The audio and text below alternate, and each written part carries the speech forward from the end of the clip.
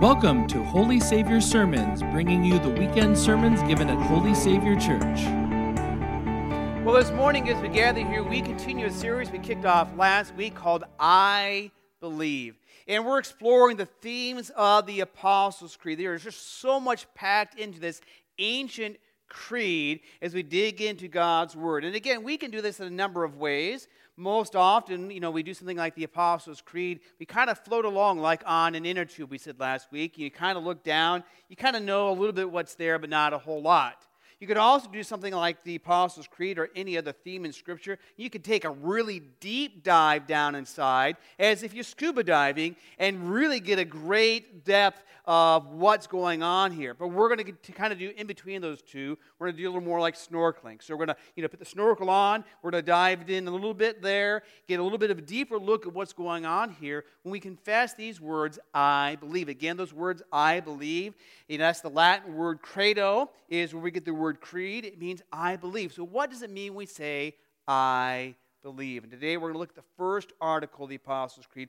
I believe in God the Father Almighty, the maker of heaven and earth. As we do that, let's start with this here. In 3 words or less, name a topic you passionately know a lot about. 3 words or less, name a topic that you passionately know a lot about. Now, if you're sitting here live, you just think about this. If you're at home, if you want to share and post in 3 words or less what that is. I'll give you an example. That a lot of you maybe would put on there. You might put the word Huskers on there, right? I don't know if any of you are excited. Some of you are about the Huskers. They're actually going to play a few ball games this fall. Some of you may be a little bit leery about that. But the Huskers, a lot of people are excited. They've got a lot of passionate knowledge about the Huskers. But I can tell you this, when I first moved to Nebraska, I'm not from Nebraska originally, and I first moved to Nebraska, and one of my elders at the church that I was first at, which I didn't realize how much trouble he was getting me into, he said, here, go on this chat, this live chat. I was chatting with people, because I kind of said, I don't know who Tom Osborne is. I know some of you are like, how could you not know who Tom Osborne is? I wasn't from Nebraska. I didn't know. And so I was like, who's Tom Osborne? And boy, if people could throw daggers through that computer screen, it would be like, I know who Tom Osborne is now. Don't worry. I know a lot more about the Huskers than I have ever did before.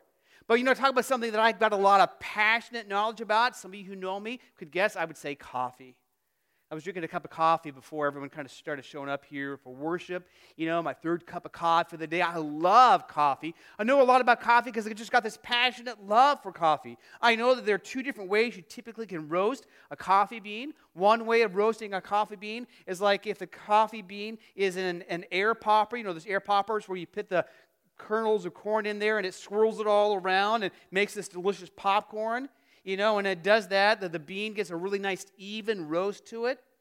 And then the other way is kind of like a dryer. If your dryer goes around like this, and just the tips of the bean get a roast to it, and they kind of get more of that burnt flavor. So if you go to somewhere that has more of a French roast, for example, you go to one place that has a French roast and it tastes like it's burnt, it's because they roast the beans that way. You have one where it's a lighter French roast, it's because they roast it more like an air popper, it circles around.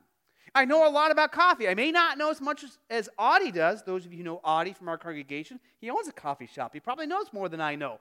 But I have a lot of passionate knowledge. I know when it comes to making a good cup of coffee, especially if you're going to do like a French press, you talk about 3 T's. You talk about the time that coffee bean spends in hot water. You talk about the temperature of that hot water. And you talk about the turbulence that bean has that helps those oils come out and makes, a delicious, delicious, rich cup of coffee. So I don't know what things you maybe would put down that you just have this passionate knowledge about. But as we explore this first article of the Creed today, we say, I believe in God the Father. We're going to use Psalm 139, particularly the first 18 verses there, as kind of helping us take that that snorkeling look into this first article.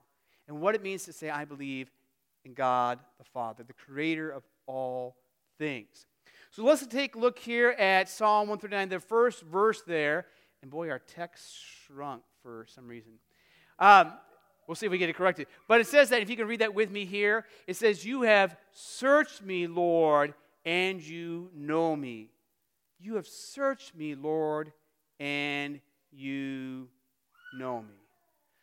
No, so when we talk about God knowing this, this is the truth. God knows the real you.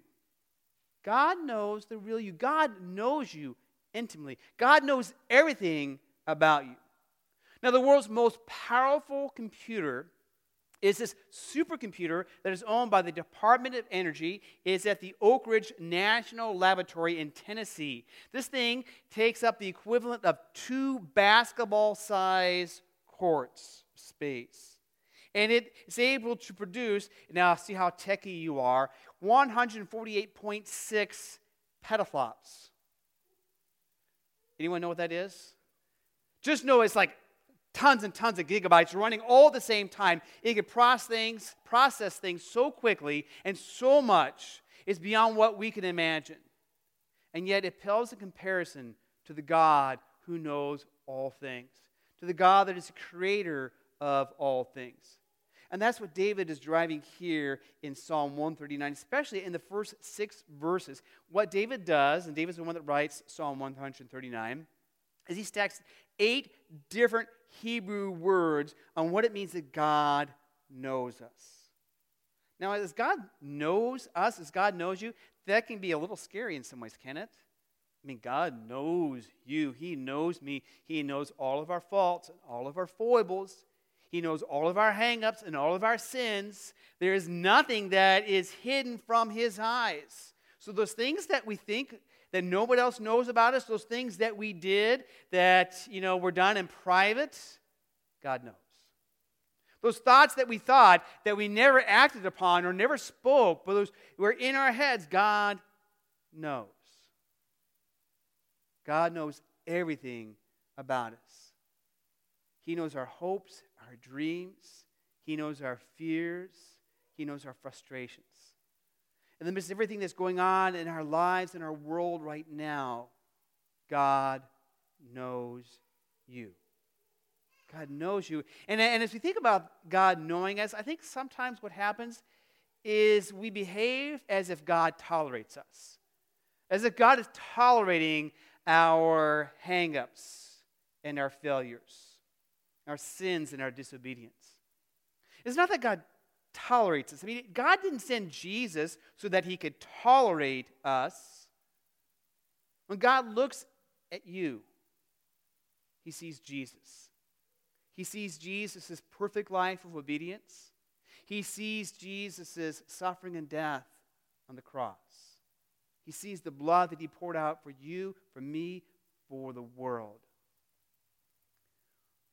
When He looks at you, He doesn't see your habits and your failures.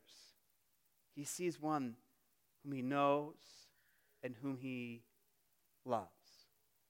God knows and loves the real you. God knows the real you, and let's take a look here at the next verse, verse 10. Let's read this together. Even there your hand would guide me, and your right hand would hold on to me. Here in verses 7 through 12, this is what we learn about our God, this truth about our God. God is always with you. Again, that can be a little fearful, right? God is always with you. I mean, God is always right there. When we're little kids, we think we try to get away with things because mom and dad aren't there. Or maybe, when we're teenagers or we go off to college, we get away with things. But God is always there. God is always with us. In fact, David, as he's expressing this in these beautiful words here, is saying, there's nowhere I can go geographically. There's nowhere I can go in the world and hide from God. There's nowhere I can go spiritually and hide from God. Now, hiding from God, running from God is a pretty natural thing for us as human beings. In fact, it became part of our nature going all the way back into, as we read in Genesis, when Adam and Eve first disobeyed God. When they disobeyed God and they realized their sinfulness and they, sewed on fig leaves and they try to hide from God, God is like, where are you?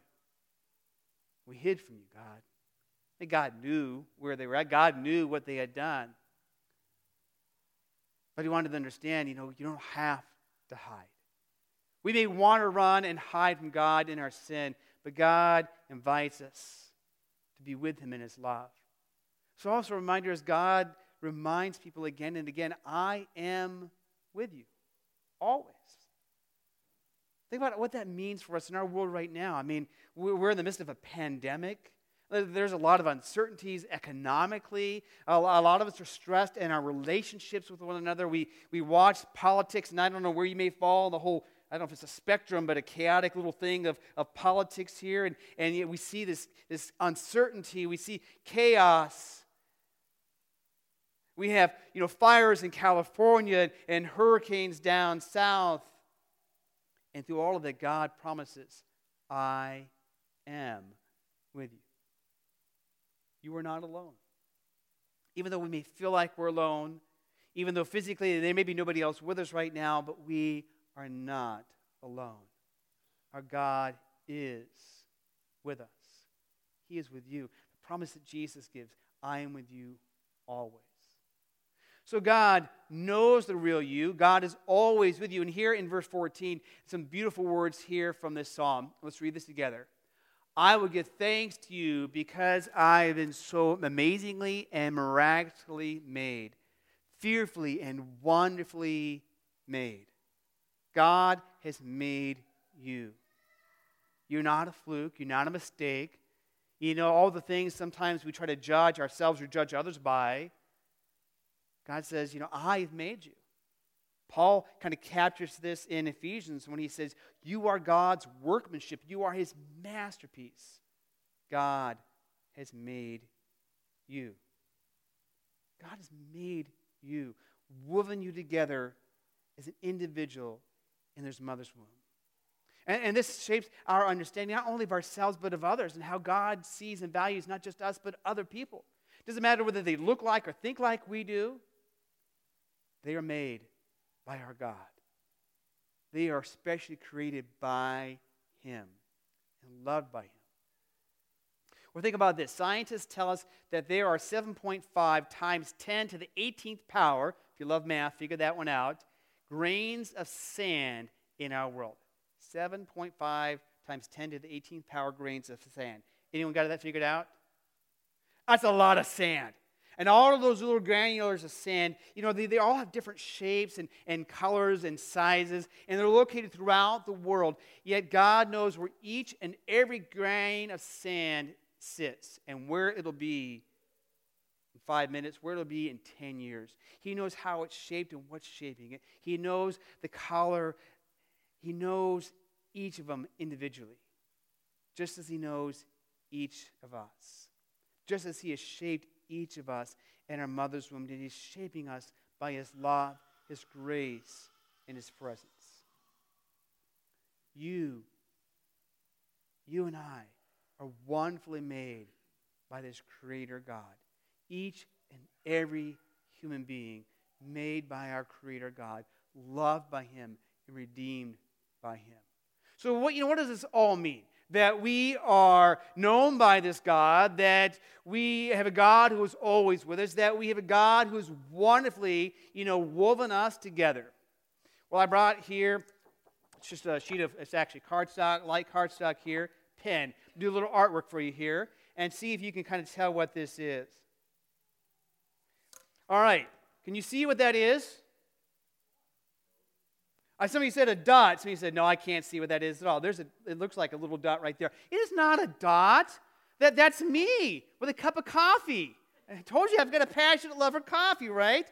And see, what happens is that sometimes when we look and see ourselves, this is all that we see. We think that God sees. But see, there's not only that little blob of, ink there. There's a white sheet of paper. And if you're here, in person, even if you're watching a live stream, you can see more than just what's here. And that's exactly what God sees. God sees us, but he also sees everything else that's going on around us and everything else going around in this world. And yet with everything else going on in this world, with all that is scary, with all that seems uncertain, with all that seems wonderful and amazing, God knows the real you and loves the real you. God is always with you. God has wonderfully made you. You are special to him. I'm going to give you a challenge as we take a look here again, if we continue this series, is take Psalm 139, especially those first 18 verses, and make that your daily prayer this week. I encourage you, if you do that, grab a different translation. Don't use the same translation every day. Use a number of different translations. Read through that and read those words thoughtfully and prayerfully. Oh God, you search me and you know me. You know when I sit. You know when I rise. I am fearfully, wonderfully, I am amazingly made by you. So you let those words shape you. They shape you in your understanding of whatever you're going through right now. They shape you in your understanding of yourself and shape you in your understanding of others. The God who creates us and loves us. Let's pray. Lord God, we give you thanks and praise for the great gift of your love. We thank you that you know the real us. You love the real us. We thank you that you are God who is always with us, Lord, especially the times when it seems that life is uncertain. We thank you. You remind us we are made by you. We are not some mistake. We are not judged by what we have done or failed to do. We are judged by the God who loves us, created us, redeems us, and is always with us. Bless us, we pray, Holy Spirit, as we read through this psalm. This becomes a prayer for our lives this week, that it shapes and molds our own identity and understanding of ourselves, as well as the things going on around us in our lives, our world, and the people we interact with this week. We pray this, Jesus, in your name. Amen. For more information about Holy Savior, including service times and location, please visit holysavior.org. Thanks for listening, and until next time.